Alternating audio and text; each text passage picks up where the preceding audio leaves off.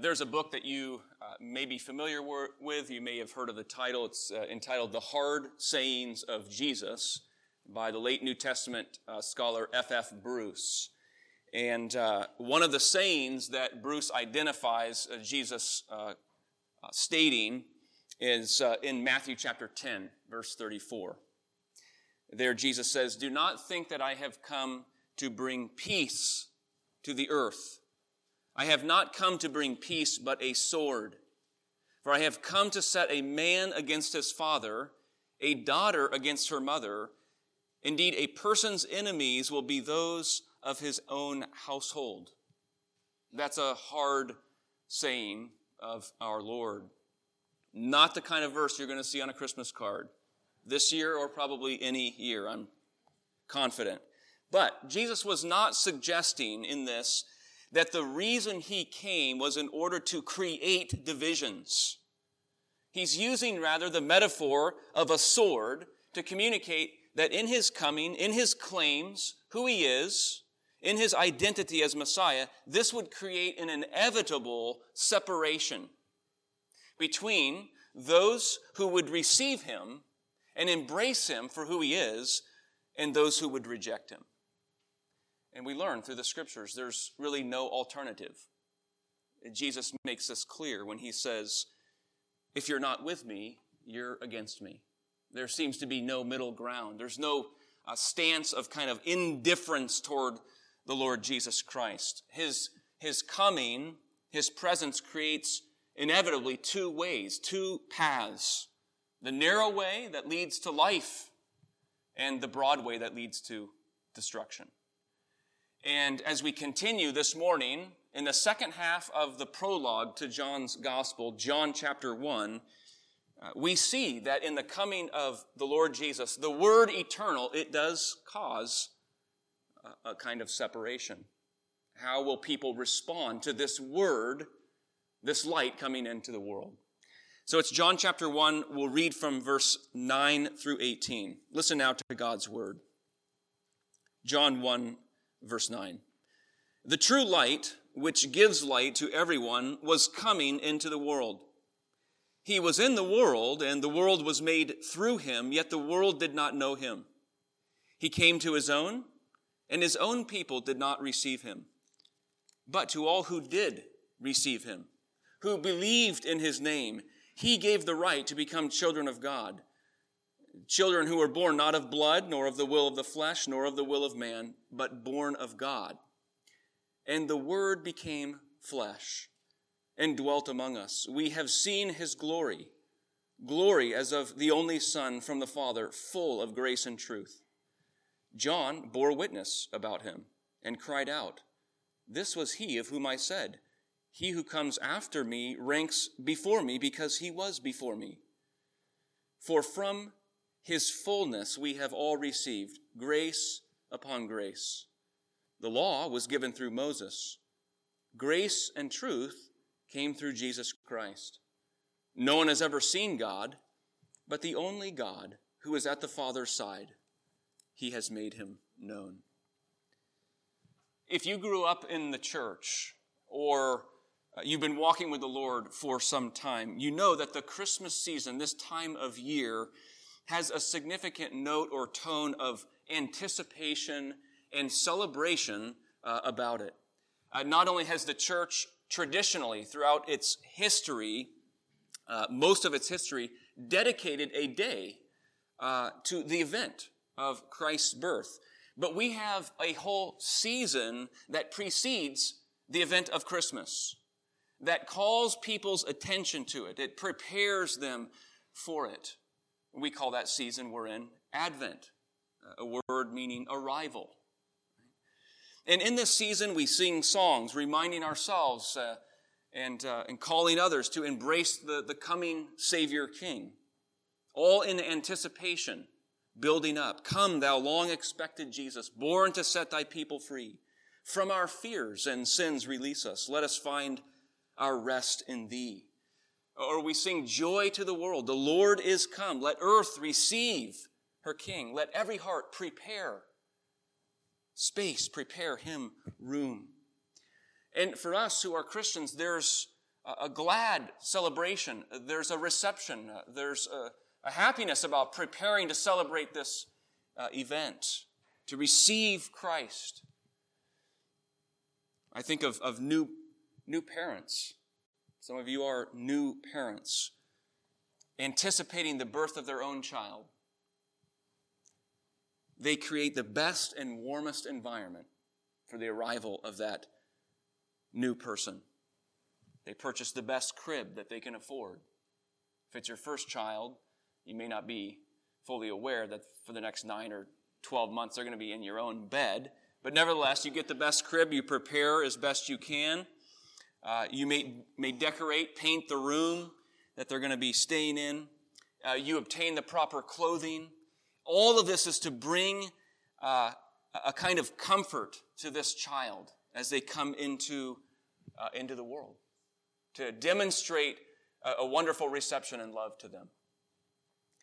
But if we could transport ourselves back to the time of Christ's birth, his entrance into the world, his taking on flesh, the circumstances in a lot of ways were quite different, shrouded with all kinds of trouble and difficulty.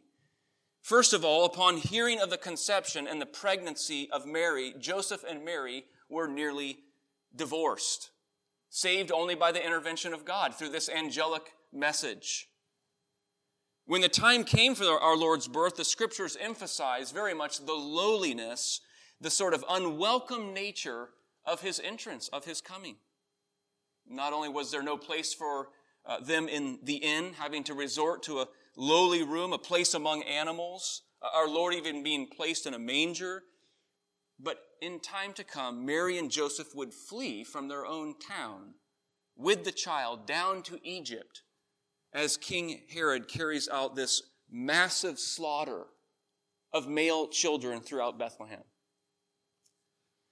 And you read the accounts in Matthew and Luke of the birth narratives, and laid on top of that is the 10th verse of John's Gospel here in chapter 1. He came into the world, though the world was made through him. The world did not know him. He came to his own, but his own people did not receive him. And in many ways, the unwelcome nature of Christ's entrance into the world is going to mark so much of his ministry. His own family members would question his claims and identity. The religious leaders repeatedly seeking to undermine his ministry, even end his life. And in the end of his earthly ministry, Jesus is seemingly very vulnerable, and he's before a crowd who's shouting out, "Crucify him, crucify him."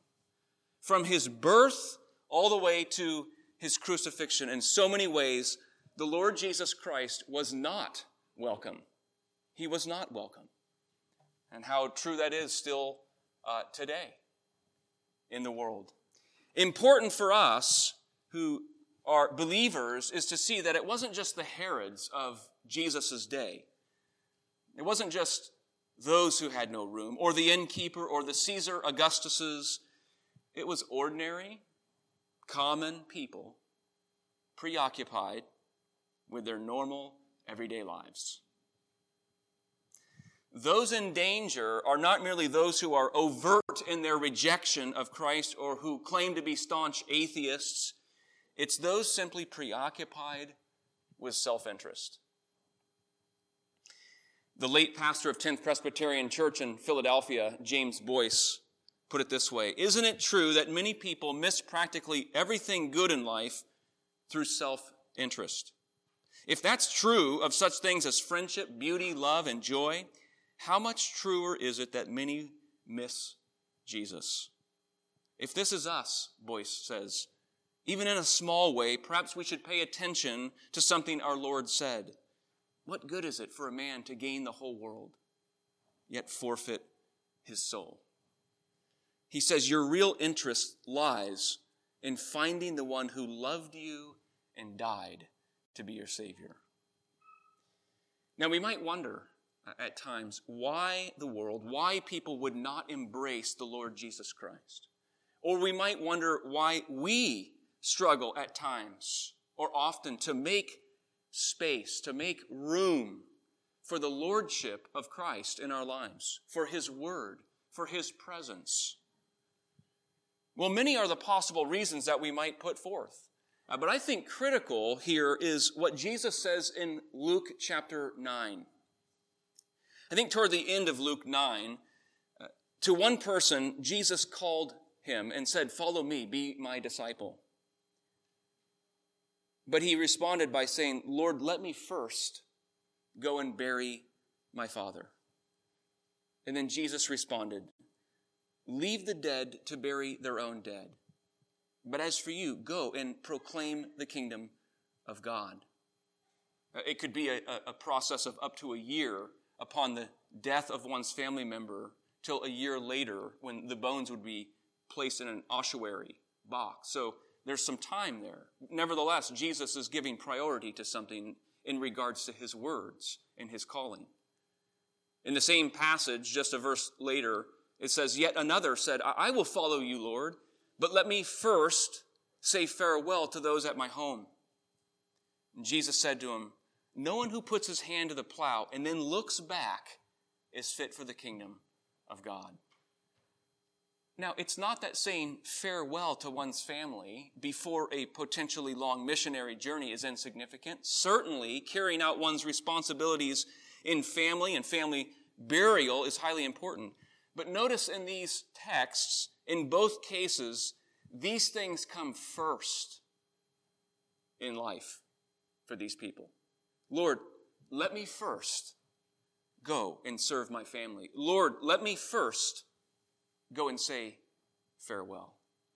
You see, however small or however great the matter might be before us, it's easy for it to squeeze out what is to be first. It's easy for almost anything to become a first before that of our Lord, serving Him, worshiping Him, following after Him. Jesus says, "Seek first the kingdom and His righteousness."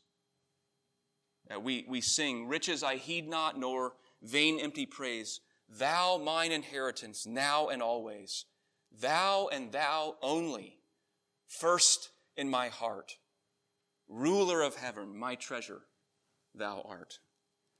But John, in John chapter 1, the apostle brings us to a deeper place as to why some would reject the Lord Jesus and others would receive Him. And it comes in verses 11 through 13 of our text.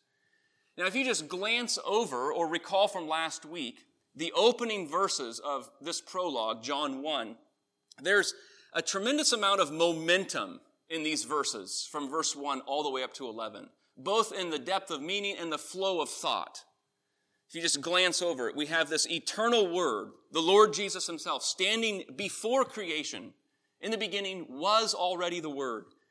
And then it is through Him that all things are made. And then we are told that in Him is life, true life. This life brings light to man. We're introduced to John the Baptist. John prepares the way, turning up the intensity of the light. And then we have this remarkable statement in verse 9. The true light, which gives light to everyone. It seems almost that this light is not only going to shine brightly to those who would receive Him, this is a light that in a way shines for the entire world. It was coming into the world. The news is good. There's momentum here. And then you come to verse 11, and there's this great divide. He came to His own, and His own people did not receive Him. But to all who did receive Him, who believed in His name, He gave the right to become children of God. In the same way that the terms light and darkness are a theme that runs through John's gospel, it's also true of this term and notion of belief. Believing. Very important in John's gospel in particular. Verse 12, yet to all who did receive Him, who believed in His name, He gave the right to become children of God. Belief then, really, its presence or its absence in a person's life becomes the distinguishing factor in those who will reject Him and those who will embrace Christ and live a life after Him. And it's the central purpose for which John is writing this gospel.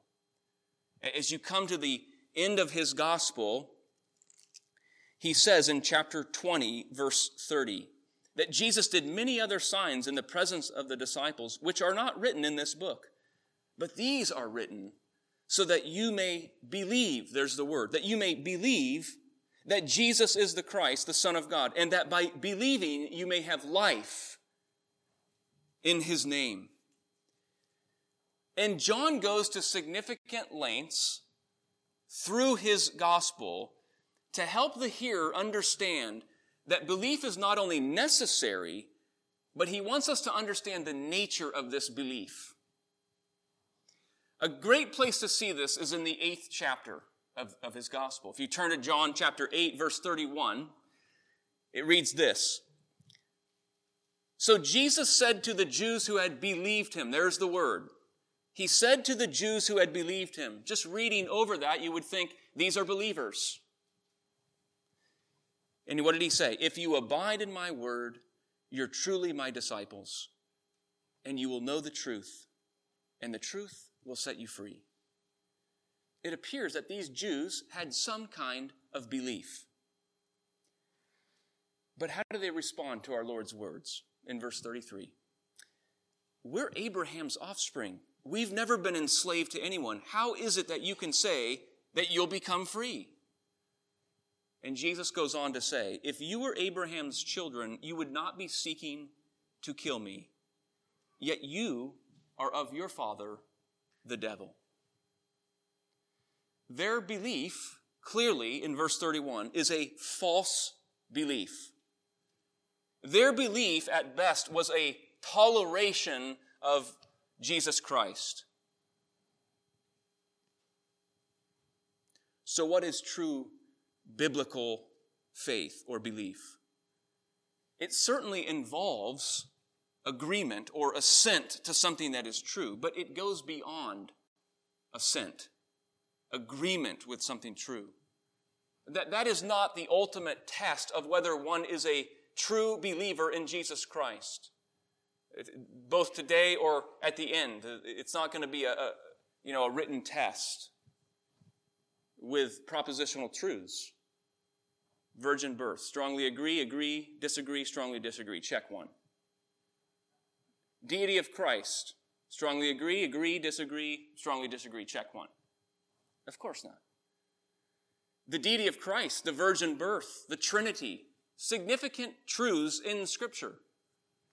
But one could actually assent and agree with those things and be absent of biblical faith and belief. So critical for us. What do we mean when we recite the Apostles' Creed? We believe in one God, the Father Almighty. We believe in the Lord Jesus Christ. We believe in the Holy Spirit. This belief is a relational trust. It is a relational trust. It is a personal knowledge of the Lord God.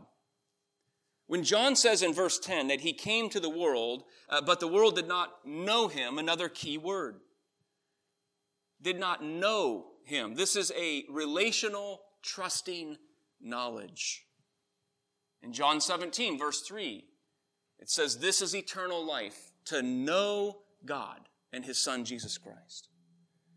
And for all of us, sometimes the richness, the fullness of Christian joy and contentment in life is not experienced because belief is not getting beneath the surface of mere assent to truth, rather than a relational trust, or beyond to a relational trust.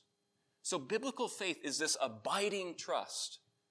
We hear it when Jesus uses the metaphor of the vine and branches in John 15.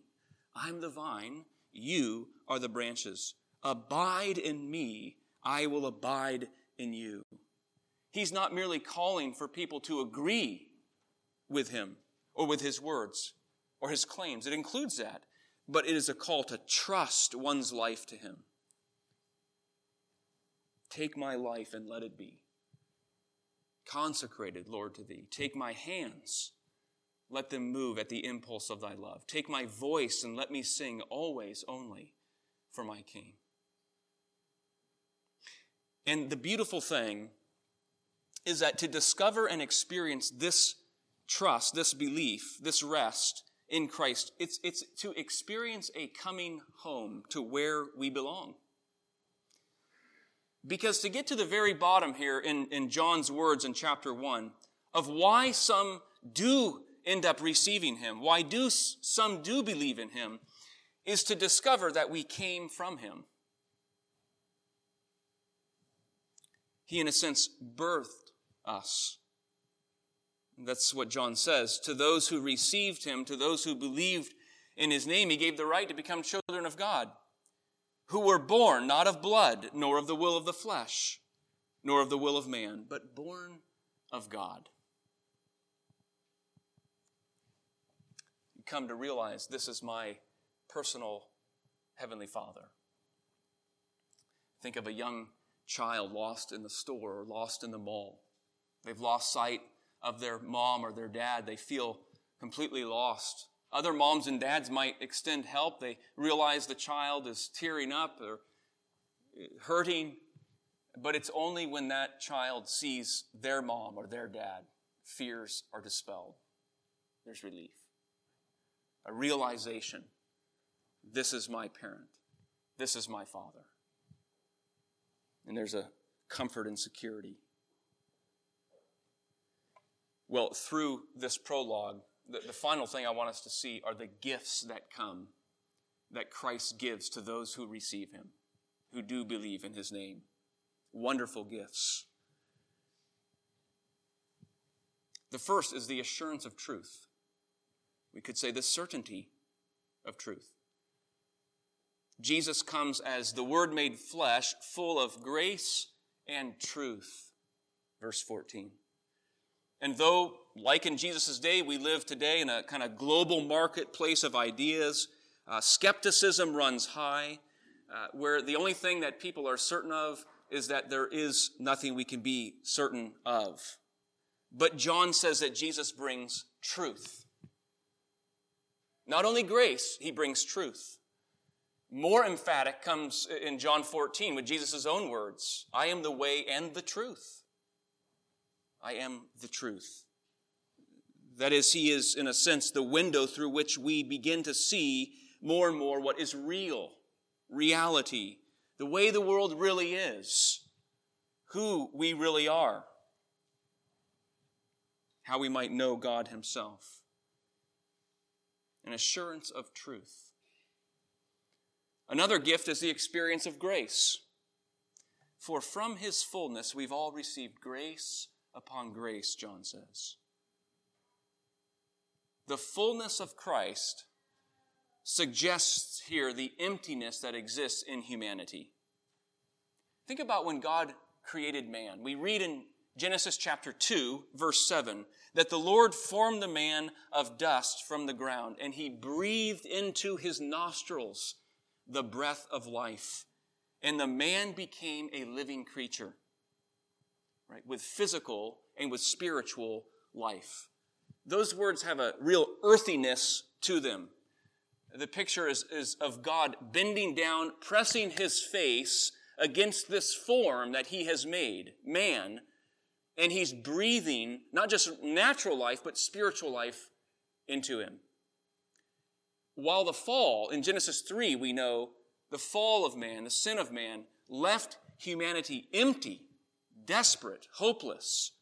What does Christ come as? He comes as the Word made flesh, more earthy language. But he comes as a man not empty from sin. He comes as a man full of grace, full of mercy, full of love. Where fallen humanity is empty, the true humanity in Christ comes with fullness, with grace upon grace. He has a fullness of which he is pouring out. What does this mean? It's an unusual phrase, grace upon grace. A good way to understand this is to see it in the context of the first century people of God, who knew only the Old Testament. While much grace is revealed in the Old Testament, God's mighty and gracious acts, dividing the Red Sea, the provision of the sacrificial lamb, the conquest of the promised land, a God who we're told repeatedly is compassionate and gracious, slow to anger, abounding in love. But it's in the coming of Christ that the fullness of God dwelling in bodily form is displayed. The sacrifice of Christ on the cross, once for all, his ascension and reigning as king, that we now have grace upon grace. It's grace layered. Experiencing the grace of God, how we need the grace to experience and know the grace and mercy of our Lord Jesus Christ. And then the final gift is that through Christ one may know God. The last verse, no one's ever seen God, but the only God at the Father's side, he has made him known. Maybe this God has only been an idea, a concept to you, but not someone you know. Christ comes and he offers a personal knowledge of God. It's a relationship offered in grace. It's defined by redemption from sin and death, and it's filled with the fruit of the Holy Spirit. Might we make space? Might we make room for the presence of our Lord Jesus Christ, that we might know and enjoy these gifts that he grants to all who would receive him, to those who would believe in his name. Let's pray together. Father, how we praise you for the fullness of your mercy and grace displayed in your Son, Jesus Christ, his ministry, his sacrificial death for our redemption, the cleansing and the forgiveness of our sins, for the promise of our inheritance to come. Lord, how we thank you that you have wrapped us up into this glorious redemption. And we pray that you would continue to form us and be merciful to us, that we would experience your gracious hand in our lives. And by your Holy Spirit, would you apply your word to us, that we would know what it is to make room, to prepare him room in our lives. Most importantly, in our hearts, that he would be Lord of who we are. And Lord, as you do this work, build up your church, that we might be a light within this dark world, reflecting the light of Jesus Christ, our Lord and Savior. And we pray this all in his name. Amen.